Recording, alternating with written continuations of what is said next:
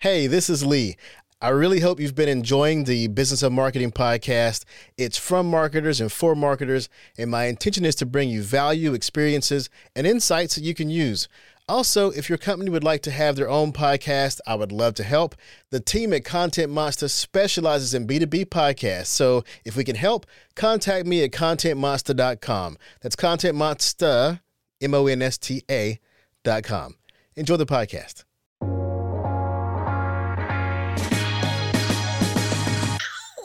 You're listening to the Business of Marketing podcast, where we have conversations with some of the most influential and thought-provoking minds in marketing, sales, and business. And here's your host, A. Lee Judge.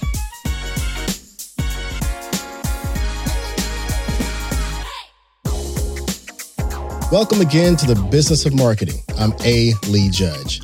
Listeners to this podcast range from marketers who hire agencies to agency owners, and then back to people who want to work for agencies. While at times the term agency has gotten a bad rap, companies looking to streamline their operations and maintain a high ROI continue to seek agencies, and the utilization of agencies continues to increase both on a local and a corporate level. So today I get to talk to another successful marketing agency owner and discuss things that marketers need to know when engaging with an external marketing agency. We'll also give you a few tips on things marketers must be doing if they want to increase revenue.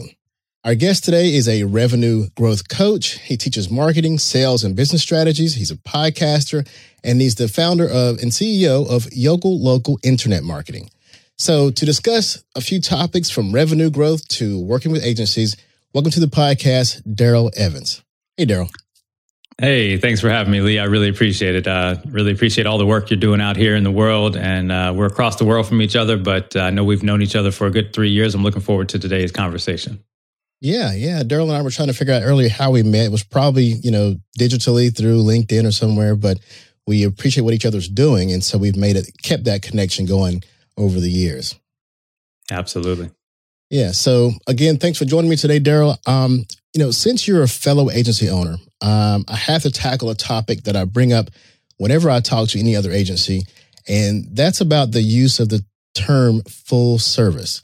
And most of us have backed off the term and have dove in deeper into specific niche services. And I don't see that you use that term much either, although your company does cover a lot of ground. So I want to know, what's your take on agencies offering quote unquote full service, and what advice would you give marketers as they approach an agency with that full service claim? Yeah, great question.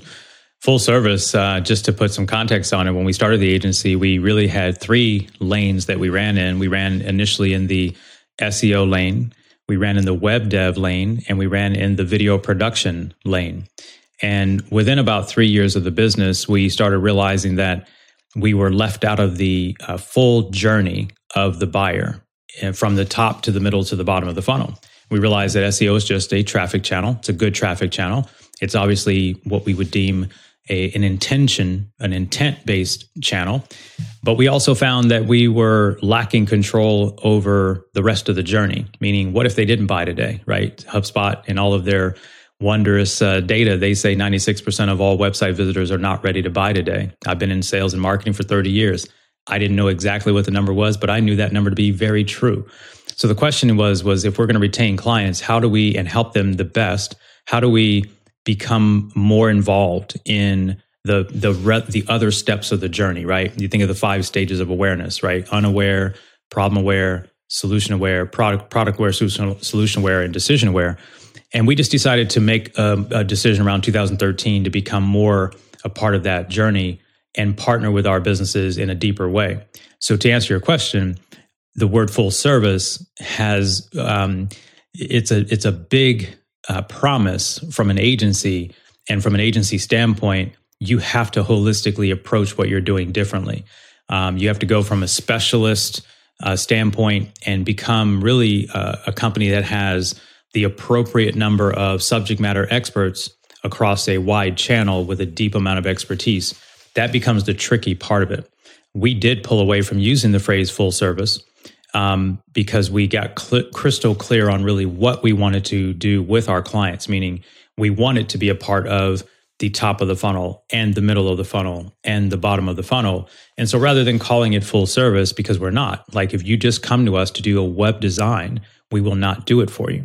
We will only do web design for our agency, retainer, and growth clients. So we only do website for them. We do not do video production anymore unless you're a growth agency client with us. So we decided to narrow down the definition of a client, the definition of what the outcome and the output would look like based on the problems that they wanted to solve in their business.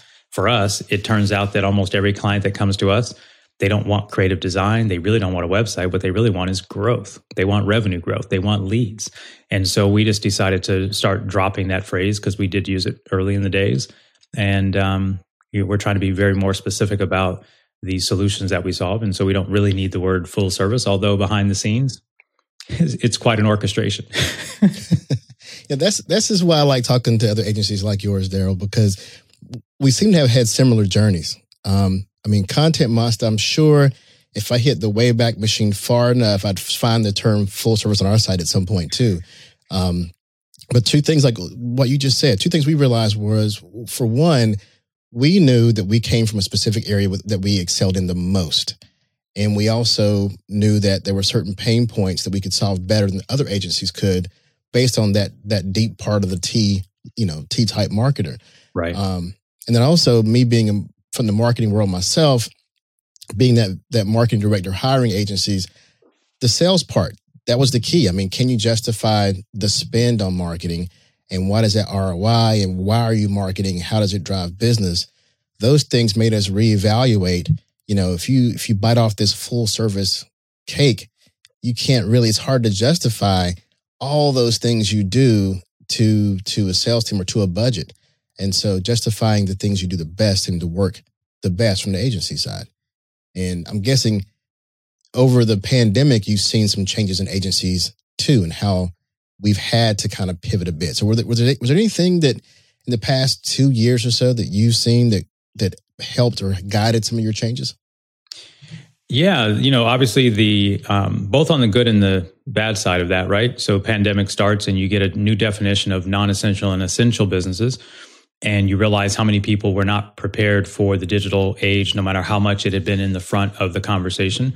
So that's the good news, is that more and more businesses, more and more founder CEOs and executives are taking digital seriously. But the transformation process is harder than they think because they waited too long, right? One of the challenges we face is that they waited too long, and in that becomes an unrealistic expectation of what it means to get serious about digital today. I unfortunately have to have this conversation throughout the year, and that is just because you got serious today and you're hiring a firm like ours that has a long track record of success doesn't mean your other competitors give a damn. They don't care. And they're not just going to give up. You can't just go from a 12 domain authority to your 53 competitor and knock them off the first page. You need to be prepared for the long game. That's kind of the bad news. What is the good news? Well, the good news is today we also as marketers we found out through the pandemic. By the way, I didn't come up with what I'm about to say. I just listened to an agency, a consultant who I follow and who's very tuned to what's happening in the agency space. And he said, if you're so good as a marketing agency, why were you the first person to get let go when the pandemic started? Why do they shut down marketing departments in the recession? If you're so good, which means, are you really as good as you think you are? And if so, you have to be close to the money. You have to be close to the sale. And so it was an interesting perspective because what it also helped us do was it really actually moved some of the things we were doing to the back of the line. So if a client comes to us, as I kind of alluded to, if they come back and say, hey, we need a website, the question is why, right? Why do you need a website? Because with HubSpot, we can go in and build a set of landing pages. We can build some offer sequences. We can start running ads to those landing pages and those funnels, if you will, and we can prove that we're driving revenue from those pieces. Then we can let it inform the web design, right? So I do things differently, meaning we want to be close to the money. If you come to me talking all of this esoteric, I'm all for brand awareness. Don't get me wrong. There's something we do that's specific for that. But if you just say, we're just trying to, a client came to us and said, hey, we need a bunch of help with the development issues on our website. Sorry, that's not what we do.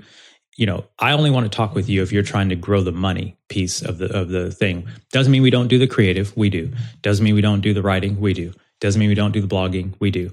But if it doesn't lead to the money, because to your point about ROI, most of our clients, if we can't prove that, then it becomes an unsettling conversation at some point. Most of our clients are small and mid-market. They're not, Fortune 5, Fortune 100. So they just don't have endless budgets. And so it's always a conversation about what's the best thing we can do to get them a result, and what does the result monetize? Like if we get a bunch of leads, great, but did they monetize? What percentage of them monetize? So we're always running the analytics. We're always running the numbers. I have a degree in finance by way of wanting to be a portfolio manager on Wall Street. Didn't end up doing that, but those skills and that knowledge serves me well in the world of analytics and KPIs that we live in today. There's a couple of things you said there that I want to make sure our listeners, from those who are marketers, who are as an employee marketers, as well as those who have agencies. And this is something that I lived by as a employed marketer. You said the ones who are closest to the money are the safest. And I realized that in my marketing career. I've done everything from email marketing, website design, all the way up to Salesforce administrator. And I realized that the closer I got to sales, the more stable I was. And I've seen marketing departments, when things get cut, I've seen who gets cut. Typically, it's the designers, the people who are, the social media managers, ones who are way away. But since I had my hands in everything that connected marketing and sales, all the marketing operations, sales operations, all the backbone, I was safe because those people are closer to the money and they know how to drive the revenue. They're closer to the term that I see on your website a lot, the growth strategy. They understand that portion. So on the agency side of hiring agency, I want you to speak to the businesses and some marketers that perhaps people like our agencies have turned down. We both mentioned that sometimes we have to turn down clients. And we typically don't work with any person or a company that doesn't have a website. Yes, those people exist. Or they have a website with no lead generation functionality. And their business primarily depends on rented land, such as social sites. But then they want us to come up with content for their social channels, but they have nowhere to direct that traffic or process to drive business, which basically to me means they have no growth strategy. So what do you say to people who are in that stage where you see they don't have a real plan to connect the dots or all the different pieces of marketing to actually build a correct growth strategy? Yeah, the first thing, great setup, and I agree with you 110%. I mean, you can't build your business on rented soil. I'm not a fan of social media. I've been on social media since 2006 on LinkedIn, 2007 on YouTube, my first YouTube account, Twitter, 2008, Facebook, 2009, been running ads on Facebook since 2012. I enjoy all the power of where the audience is. I respect each and every one of those platforms, but you must always build the platform for yourself. Meaning today we're having this conversation, which is called first party data, because privacy issues are popping up, Facebook, Google, everybody's changing the cookie processes and all these things. And I believe personally as a consumer, it went too far. I believe as a marketer, it's now you're going to have to prove you know how to actually get someone's attention, hold their engagement, and get them to trust you. That's what we had to do in offline marketing when I grew up in the 90s. There wasn't the internet jumping off. We had to go meet someone, shake a hand, build rapport, build trust. And now how do we do that digitally? But to your point, a business that we don't convince. One thing about us, Lee, we don't convince people what they need to do. We help them solve the problem that they already agree that they have. And to the point of this idea of a website, meaning you must, like, that's just a non-negotiable for us. It's a non-negotiable. We rarely get anyone that comes to us that doesn't have a website. But I'll just talk about a scenario that one of my sales guys mentioned this morning. He took a call yesterday and he's got a follow-up call. He's one of our new members and he was excited about it. And I wasn't as excited about it, but he hadn't made a sale with us yet. So I'm like, I'm excited for you. But the reality is he made a comment that the guy on the call said, yeah, we want to redo our website. And then we want to do this and that and this and that. And I just reminded him, let's make sure we put that in the proper order. Because if we don't generate revenue for him, we don't need a new website to generate revenue for him. Like one of our core products is Google Ads with a lead gen funnel. and all of that. And because of the type of business that he is, I said, be sure to make sure he believes in that first. And he believes in the website design second, because we're not going to do it the other way around. And unfortunately, web design can take 3 to 4 months, 5 months, depending on how complex the website is. And guess what we aren't doing during that time? We ain't making no money. So what I tell you, we're an ROI first marketing minded company. And it doesn't mean we make money day one, but we're putting the mechanisms in place. The recipe in our business requires getting close to acquisition. And so I think today there's still a misunderstanding about where to go to generate the money. Sometimes we see companies that should be on Google first and foremost and aggressively, thinking that they can backdoor their way in cheaply through Facebook or Meta, and they're wasting time and energy and money. Your customer's not there. We have a quick process that we do. It's not quick; it actually can take an hour. But we have what we call the 11 o'clock at night exercise. That's what I call it. It's just my own made up process for how we really think about sitting in the seat of the customer of our client. Because see, they're too attached to the business to really understand what's really happening with their client online. They're used to what they might have been looking for that person to do offline. And so we have a lot of psychological conversations. And so we okay, your client would like to be asleep at 11 o'clock at night, but they're awake. And it's about the problem that you solve.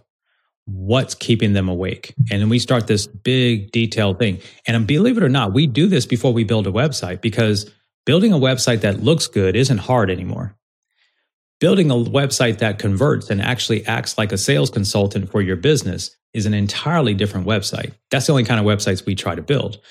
And that's kind of a distinction, right? We've always believed that your website should act as a sales consultant, not just a creative endeavor that looks good, because people can spend $10,000, $20,000, $30,000 on a website. And then they come to us and say, well, we built the website a couple of years ago, but we're not getting any leads. And to your earlier point, well, they haven't put in any functionality to get a lead. They've got a contact page. Like, come on, this is 2022, y'all. Contact pages are not lead gen forms. And I still see that with $20 million companies. And I'll tell you, I'm looking at your sites, and we'll get to that. I want to make sure that our listeners get all the websites you have. But I noticed they are all very clean and they're very purposeful. They're not too busy. And I'm like, okay, it's just easier to digest what you're trying to do and how you can help me. And I encourage marketers to look at agency sites or look at marketers' sites to see what they do. And you may wonder or may think it's too simple or may think it's not what you expected. But the reality is these are professionals who are doing this for a reason, and they hopefully do it for themselves. Now, given I myself being one of those people could improve my own site some. Well, and I'm always the biggest critic. I mean, marketers sometimes are the biggest critics. We're never happy with anything. I have pop-up forms on my website that perform at 0.5%, and I want them to perform at 2%. And then so we're never happy with it. So we got to be careful not to just overly do things. But, I think the other side to building a website that works for revenue generation, lead generation is, again, not if you build it with the customer intent in mind, meaning why on earth would someone land on a LASIK eye surgery website? Why on earth did they get there, right? They didn't just decide one night at 11 o'clock, I ain't got nothing else to do. Let me just go Google something about LASIK eye surgery. So if they landed on the site, the first thing and the best thing you could do is address either the 2 or 3 biggest common pains that they have that they want to solve, or just clearly identify how it is you can help them to their goal.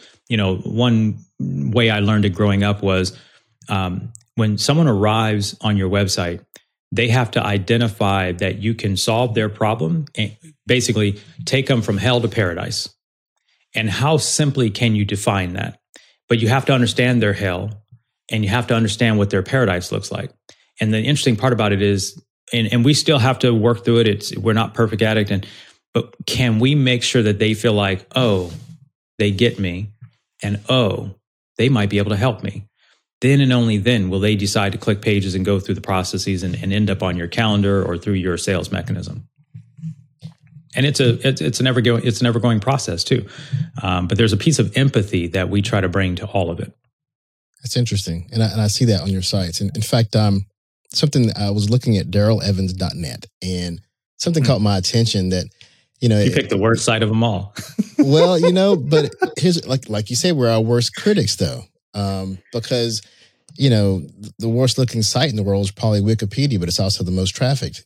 Craigslist, good point. Original Facebook, they all looked horrible. But they had the biggest traffic. So from the user experience, and in fact, last week I was talking with Andy Crestodina, him from his SEO and his website building. He's an expert and someone I would definitely go to for understanding, what websites are doing, what the current trends are. And, even he cautioned me, like, I'm talking about changing my website to fix some Google flags that I'm receiving for speed or for cache or something like that. And even he slowed me down, like, look, if the business is doing business, if the website's doing business, be careful on changing things. And so I've come to the conclusion, even with my site, all the things that I see under the hood that are they're probably so minute, they don't really mean anything. I mean, I'm looking at, well, if Google says it should load in 2 seconds, then, if mine's loading in 3 seconds, then I got to fix something, But if it's a high converting page, I could mess around and get down to 1 second and lose my conversions. What have I accomplished there? But back to your website that you're criticizing your own site. There's something on there I thought was really interesting on that site. And because it had me scratching my head, and I know that there's a valuable tip there. You have a list of items under the heading of you need a new marketing strategy if. And one of those bullet points is you need a new marketing strategy if you're not running $1 per day ads for brand awareness. So if you're listening and not watching, his head went down with a smile. So I want to know, because sometimes we forget things we have on our own sites, but I want to know what this $1 per day ad is and how I'm missing it from my strategy. Gotcha. Yeah. Thank you. So let me give a little bit of backstory, because for the last 12 years, our agency's largely been, and as we've talked about, the lead generation. We've been trying to get close to the money. We do have a top, middle, bottom of the funnel strategy of how we approach things. But over the last 3 to 5 years, as most people listening to this know, if you're a business owner or marketer, you realize that it's getting more costly to get in front of your ideal customers. Cost on Google PPC higher, cost of acquisition higher. We run so many accounts from an ad standpoint on Google primarily. Google being primarily Facebook and Instagram on the secondary side of it.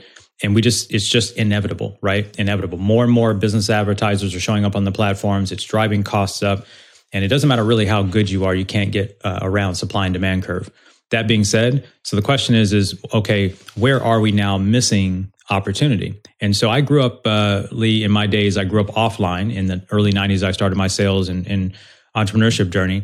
And, while it was always about, let me just go straight to the punchline. When I was in real estate, I got my real estate license in 1992 or 3. I was in college still, and I was just fascinated by real estate. It was actually one of my earlier loves before I switched to being in the world of finance. But what they taught us back then was they taught us how to prospect the buyer or potential listings, like listings that had been on the market that had expired. By the way, this is like an anomaly today with today's market. People don't have market listings expire, but back then they did. And there were also people back in the day who tried to sell their house without a real estate agent. They were called for sale by owner. Mm-hmm. And so we prospected those people because we knew that they were hot and heavy buyers. They were in what we would call the ready to make a decision zone because their property had already been on the market. But another strategy they taught us was called farming. And that was to market yourself into a neighborhood of 200 to 400 homes where you would become the authority in that neighborhood or in that community. It wasn't 10,000 homes. It wasn't 8 million homes. It wasn't the city of your city. It was go become the expert in this community of 200 to 400 homes. What did that mean? What that meant was go knock on the doors and meet the neighbors. Go out there and just be a human. All right, go get connected to that little community, whatever that community was.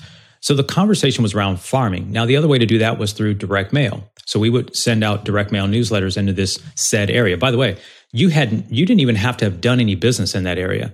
to start and just pick your farming area. So this was an early strategy. It obviously took investment dollars to do that. I never forgot that strategy. And then when I got out of college, I remember going to work for Northwestern Mutual Life and Robert W. Baird investment company.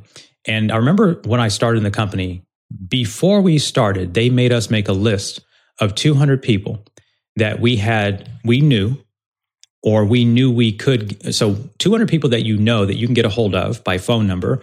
And if you can't get a hold of them, you know someone who you could get their phone number from. And the interesting teaching was, it wasn't to go sell them insurance or investments. The goal was to introduce yourself, explain what you do professionally, and ask for a favor. And the interesting part of the dialogue, to fast forward it, was that was how they launched sales careers.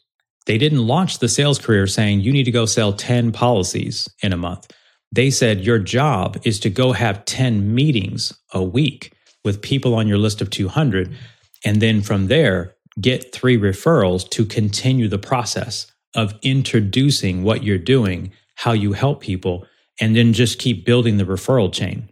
Why was that important? Well, psychologists say, and I love psychology, but I didn't study psychology, but they say that the average person knows and has relationship with about 150 people, an adult person. Mm-hmm. Well, if that's true, and it likely is because the science people say it is, then your job isn't necessarily to try to sell people stuff, it's to be known, right? If we look at traditional advertising, radio, TV, billboard, we look around our cities, wherever you're listening to this right now, I bet you, no matter what the economy is, you always see billboards on the side of the road. If you watch TV without skipping through the DVR and skipping the commercials, I guarantee there's still TV commercials running. If you turn on the radio, if you do that kind of thing, right, there are still radio commercials. Well, why do they run those types of ads? They're not trying to, some of them are trying to sell you something, but a lot of it is brand awareness and top of mind awareness, right? How do you reach people? Go back to the 80s, right? 70s and 80s when I think it was Procter & Gamble or Johnson & Johnson, I apologize if I've got the name wrong, started running, the soap opera industry blew up. And they started advertising CPG products on the soap opera, not because they wanted them to leave the story and go to the store, right? They wanted them to remember the product when they went to the store, but love the story, right? They wanted engagement. Dollar a day strategy looks like this. I said to myself, through all of the small businesses that we work with, my own journey as an entrepreneur, my own journey as a consumer, I remember eating at this restaurant. This is when it hit me in 2009 is when it hit me. And this is before we launched into the agency. I remember looking for this I ran into this soul food restaurant that was literally a rock throw away from my apartment at the time. I could throw a rock and hit it, and I never knew it was there. Yet I went into the supermarket in the very shopping center. So mind you, I'm in the supermarket and I don't know that the soul food restaurant is doors away. And then it went out of business. And I was like, I didn't even know they were in business. And I live right here. How come I don't know that this place is here? Dollar a day strategy is a social media strategy for every local business, brick and mortar. And we do it a little bit differently if you're a nationwide company, but it works the same way. The point of a dollar a day strategy is to simply mimic what TV, radio, and billboard does, but not from in a wreck, need a check, the type of thing where the call to action is to go buy something. It's designed for top of mind awareness and building thought leadership and trust. So Lee, you're in the, you're in the content space, right? If I was recommending that strategy for you, I would be having you shoot 30-second to 1-minute videos. These could be 2 and 3 minute videos. We've tested this all the way out to 10-minute videos. And we would have you pick a very specific target audience. Specifically, it works really well if you've already got traffic coming to your website and you want to stay top of mind with the people that visited your website but didn't take the action you wanted them to take. Because they've touched your website, there's a pixel there. You can now, and you would agree with me, that they probably are going to use Facebook, Instagram, or YouTube at some point throughout the day. Those are 3 top platforms around. So the job isn't to sell something. The job is to remind them of who you are and stay top of mind. And because they didn't necessarily take your conversion action, you can buy awareness and engagement for under $5 to $7 CPM, cost per 1,000 people reached or impression. And if you think about TV, radio, and billboard, I still get pitched by those companies to sell media. We don't do it very much, but if TV, radio, billboard makes sense for our client, we'll introduce it. but they're still selling $36 to $100 CPMs. And the goal isn't lead gen. So there's a world of brand awareness that's still available, and those companies are still successful. So I said, well, how can we replicate that using social media? So what it does is it brings a lot of people into the business's world that either didn't know who they were, neighborhood restaurant, gym, chiropractor, LASIK eye surgery center. LASIK was an example. 50% of all people, they say, wear glasses. Now, not everybody wants to get rid of their glasses, but if 1 out of 2 people wear glasses and LASIK fixes the issue for the person who doesn't want to wear them anymore, wouldn't it make sense that a lot of people know that you're in the neighborhood?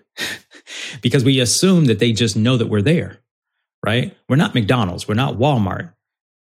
If you're sitting next to Walmart, you think you're getting seen. You ain't getting seen because of the way the human brain works. The reticular activator system only pays attention to that which it's interested in. So let me ask you this though. So we're both have backgrounds in sales. We both work with sales and marketing. We both understand the dance between justifying what marketing is doing to sales. Both understand content marketing. And what you explain is a lot like that, but not quite that. It's part of a growth strategy, I suppose. Yeah. So my question is, how do you explain that to the sales team? That's always the biggest challenge, is trying to explain what you said makes perfectly good sense, in that we're not trying to sell this right now. We're trying to stay top of mind. Now, the big agents, the big companies know that. I mean, you go to a sporting event, you'll see Bank of America or whatever the biggest, Coca-Cola all over the stadium, because Coke might actually sell a Coke right then, but Bank of America is not going to open the accounts during the 5th inning. Not going to happen. But it's going to be that awareness, right? Yeah. They get that. So, and this is something I don't get a chance to talk about enough, so I'm glad I can talk with you about this, is on the local level. How do you, and I got a taste of this when I was in radio for a long time, and to supplement my on air, I thought I would do some sales. I lasted about 2 weeks because I couldn't deal with the idea of how they kept asking, how can I make it transactional? How can I make radio transactional? That was my first understanding of content marketing, because radio is, it's not as, you can't calculate as well the transaction. So what you were saying about that store next door you didn't know about, and the LASIKs and all those kind of things. So how do you explain that to a small business, that you need to spend money to be top of mind when and if they come in, or to encourage them to know about you? How do you explain that? Yeah. So the beauty of the reason why I like it on digital is it's easier to explain when you understand the power of retargeting and building audiences. And because you can do that on Google, YouTube, Facebook, Instagram. And if you want to go out there and get to the LinkedIns and the TikToks and the Twitters of the world, you can. But the vast majority of our clients don't have budgets to be on every single platform doing this. We want to be on the most prominent platforms that the most likely of your customers are going to be on. But here's what we do, Lee. We only use about 5 to 15% of an allowable budget for this strategy, right? So we don't have to justify it, because when we put the strategy together, our clients come to us for one of 4, if not multiple of these 4 reasons. They are coming to us admitting they don't have a strategy, even if they've been doing it, even if they've hired people, even if they've been with another agency. They don't come to us and say, I've got it all figured out. We just need you to execute it. That's never been the answer. So they need a strategy. So if you work with us, this is our strategy. We explain the strategy.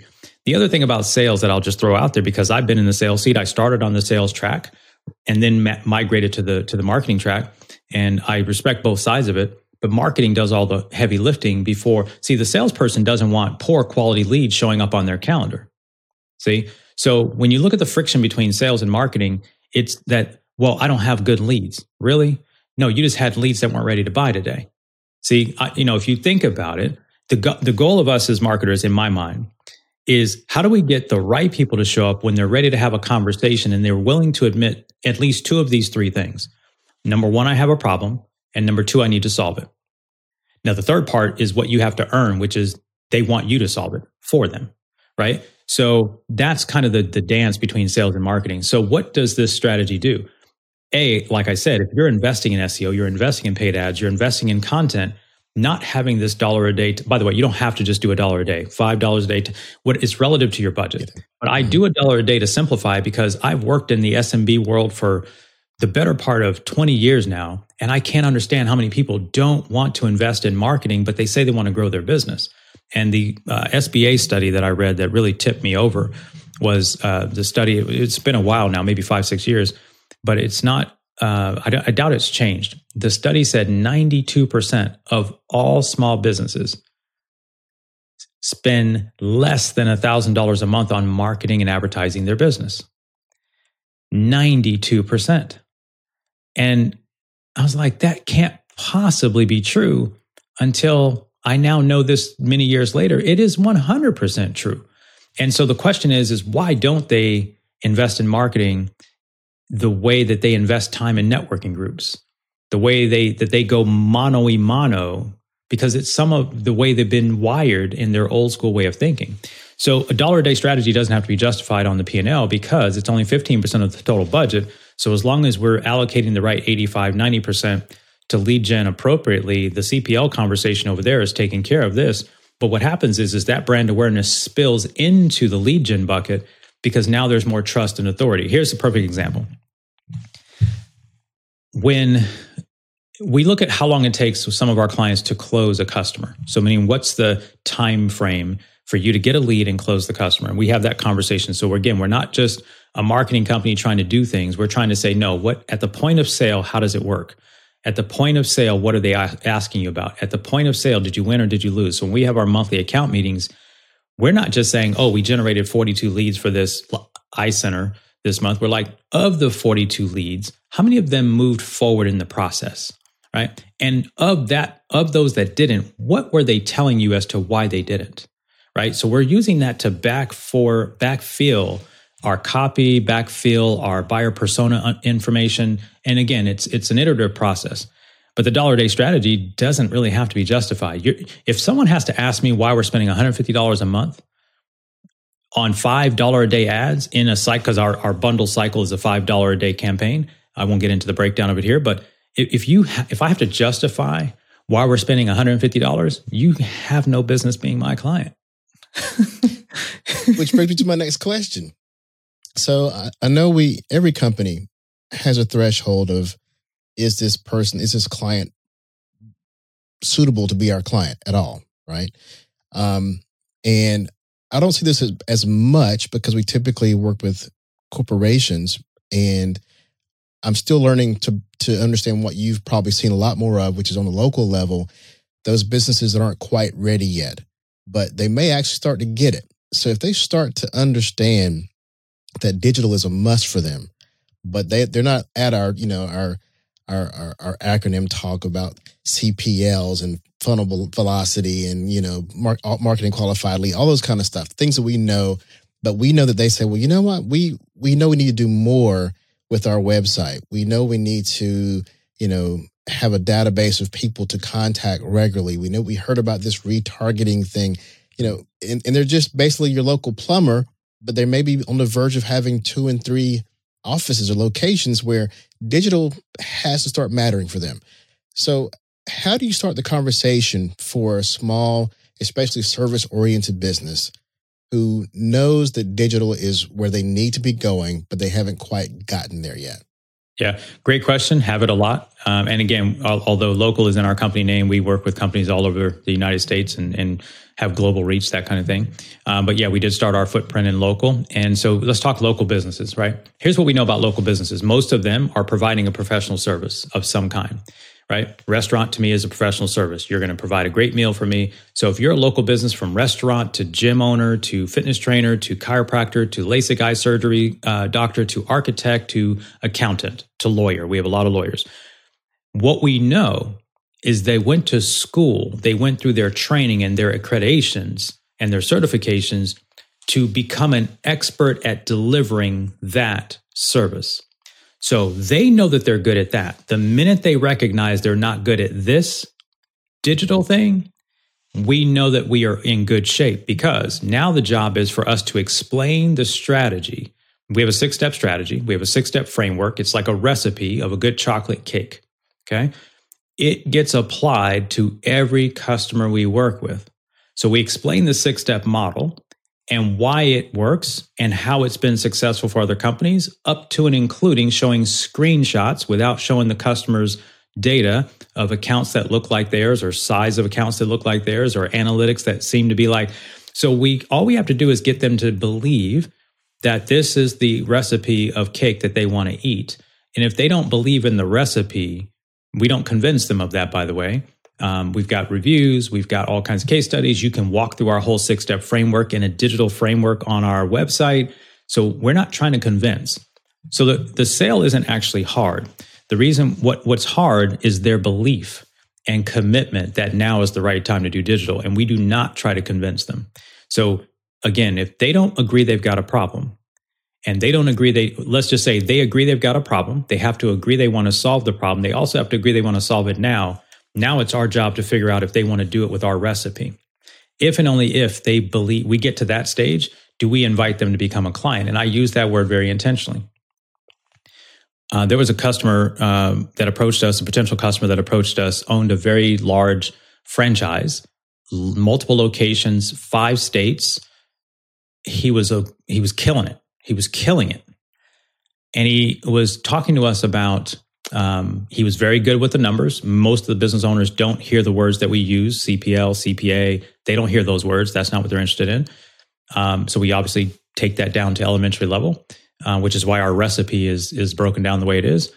But this gentleman was very sharp. This CEO founder was very sharp. I actually love the conversation because I just don't have a lot of those because they're usually so far up in the clouds with their desire. But he was very clear about what he wanted. Here's what he said. Darrell, our current cost per acquisition of customers $80, but we only make $70. I need my cost per acquisition to be down to $10. Can you help? And I'm like, well, tell me more. Fast forward the story because we don't have all day to get to the story. The punchline was the company that he was working, the agency he was working with, had only been working with him for 3 months.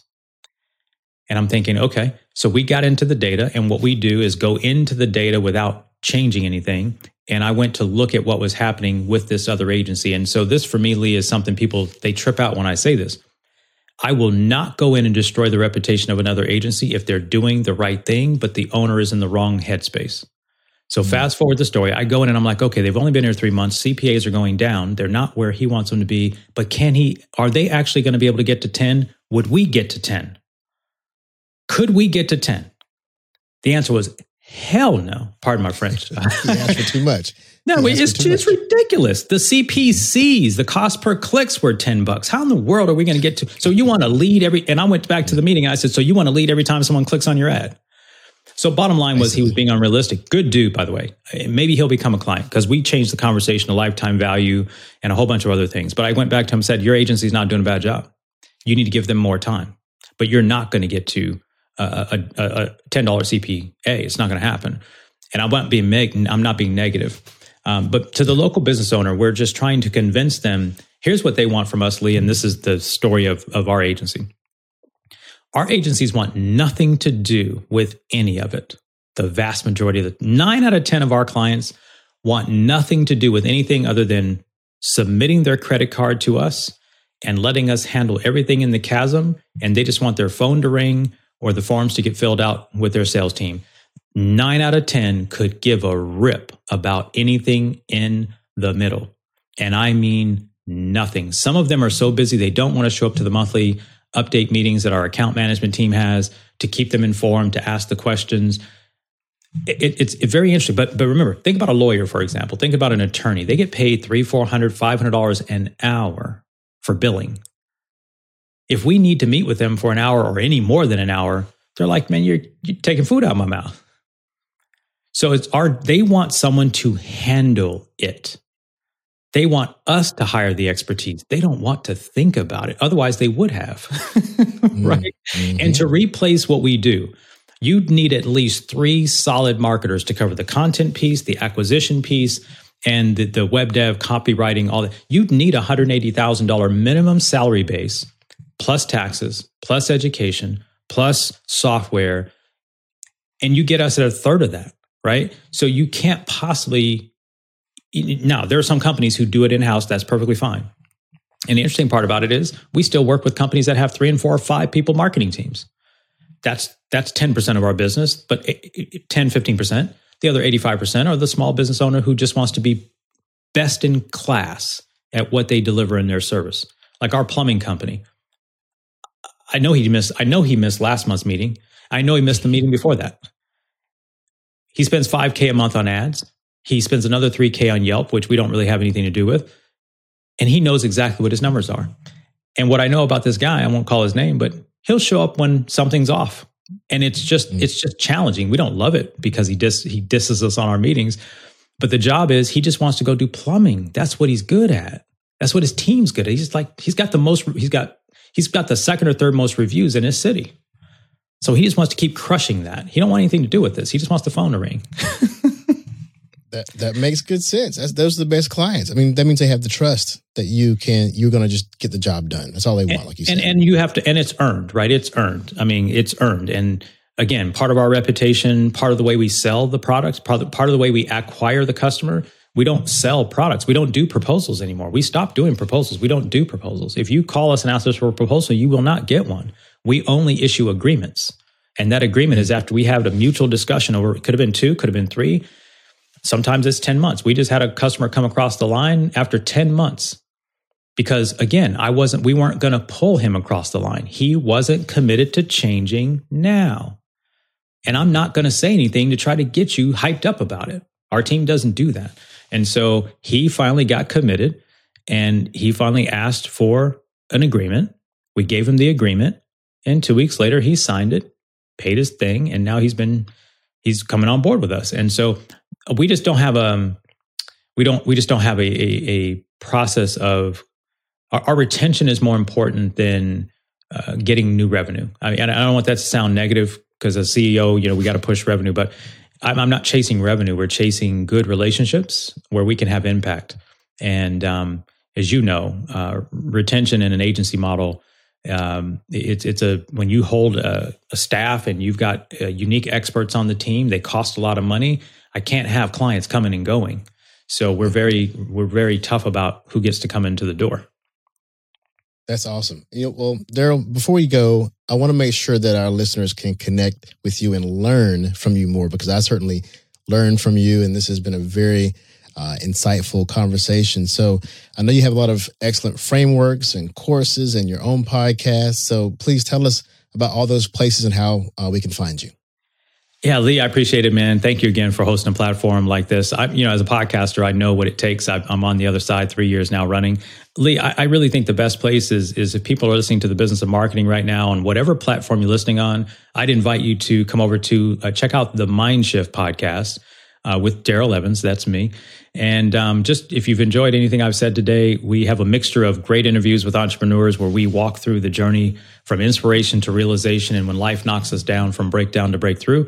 And then now I'm hosting a different segment starting in 2023 where we're going to bring, whether they're existing clients, we're bringing in a session called Strategy Calls, where we're behind the scenes in our mastermind group. And then we're going to highlight 15-minute segments where they get to ask me a question and I get to break down some business strategy for them. So I would say that's probably the best place. If they want to connect with me, you can find me all the rest of the places.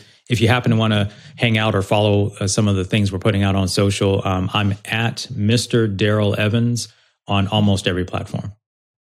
Awesome. Excellent. Well, thanks again, Darrell. I appreciate you coming on again. So stay well. Thank you, Lee. Appreciate you.